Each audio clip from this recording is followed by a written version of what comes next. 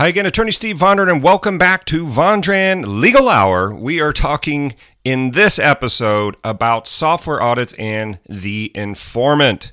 The informant, okay? You can't overlook the informant and what's going on here. Okay, Attorney Steve Vondran, licensed practice law, California and Arizona.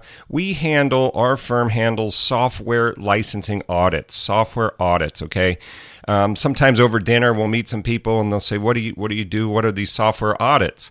And, it's kind of interesting. Most people have never even heard of this. I think they get it once we start talking about it. But, software audits, when you buy software or lease software, whatever you end up doing per your licensing agreements, oftentimes licensing software, you are entering into an agreement to use and pay for the software.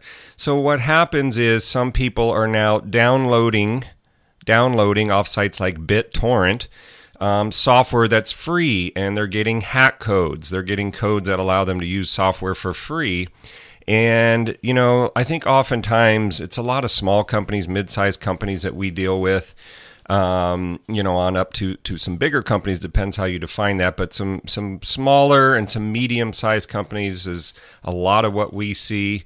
And, if you're using this software, let's say, for example, Autodesk or Microsoft, and you're using software and not paying for it, if somebody finds out, let's say a informant, okay, maybe somebody that worked at your company and was fired, maybe a consultant that came in and is no longer there, maybe it's an employee that's currently there. Sometimes we've seen officers, disgruntled officers, or IT guys, or disgruntled CIOs, chief information officers, come forward and report what they believe to be what they believe to be software infringement, federal copyright infringement, in other words.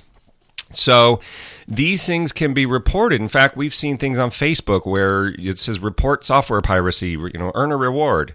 So, these things are out there in a tough and tight economy. There are people out there looking to make money, and this could be one way they could do it. And not only that, but sometimes it becomes retaliation. The informant doesn't like people, or they got fired or laid off or something or other, and so that's their way to get back at the company. Okay, we've had extortion attempts from informants, taking corporate information, personal information of the company, trade secrets of the company, and trying to hold that hostage, on termination day. So, basically, these things can become very, very contentious in employment situations. So you have this scenario where a corporation may or may not be using unlicensed software. We've all kinds of scenarios, different kinds of things that have popped up. People from Craigslist coming in and installing what they tell the client is good software at a reduced rate, and it turns out that it's infringing software. And then sometimes even that informant will go turn them in. These what I would refer to as a career informant. Okay, someone that's constantly doing these things and seeking rewards, and and who knows? For all we know, they're plants from the software company. They may work for the software company. So, these are the kinds of scenarios that pop up. But in any BSA licensing case, this BSA stands for Business Software Alliance, SIIA. Autodesk is another big line of business that we handle. A lot of Autodesk audits, architects and engineers being audited for Autodesk. So when you have these cases, they're never easy. These are never easy cases to deal with. You have every situation is different. We've had all sorts of different explanations. We've had free software that was given to the company, free software like demo. Here you go. Thanks a lot. Appreciate your services. Here, you can use this. So there's a lot of different factual scenarios that can pop up, and a lot of different ways to work these cases, and it really depends. It's a case-by-case approach. But one thing that is very important to look at is the informant. Where did you get this information? This is our conversation. Let's say like a BSA audit. You're going to get a letter from a law firm. It's going to say, we represent the BSA. You have, there's 20 different software companies that you need to audit. We want to know what you have on your networks and servers and laptops. and we want that information. So, that this is kind of how these things go down. So, one question, if you're handling your own case and you're wanting to say, well, how do we do this? One thing you can do is say, who is the informant? I'd like to see the declaration. Or if it was a declaration, declaration would assume that this was signed under penalty of perjury, which I don't believe they are, but cannot confirm nor deny that because they will not turn over this document. They do not want to tell you who the informant is. They want to maintain that in strict privacy, okay? But, the hard part is you never know if there is an informant or there's not an informant, okay? So unless you know that there's actually an informant, you have to question whether this is just a series of letters that may be issued out randomly telling people to audit their network. So this becomes an important question in these software licensing cases.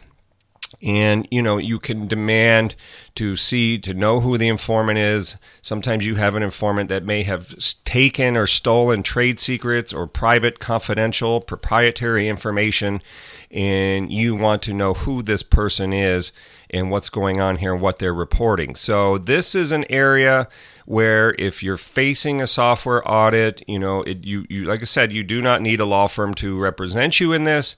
As we tell people, good luck, have fun. You're going to be dealing with some intellectual property attorneys that are usually very high level, and it most likely will not be as simple as you think it is. But as we say, if you want to hire a firm to represent you, to handle these cases, to take you from the start to the finish, to try to get this resolved confidentially in whichever way that ends up being, sometimes it's a nothing, it's a take nothing. For the software company, just depending on the circumstances. And sometimes it's paying for licenses, and then there's negotiating what the fee would be, these kinds of things, and where skilled negotiators can help you strike the deal that you're looking for, okay?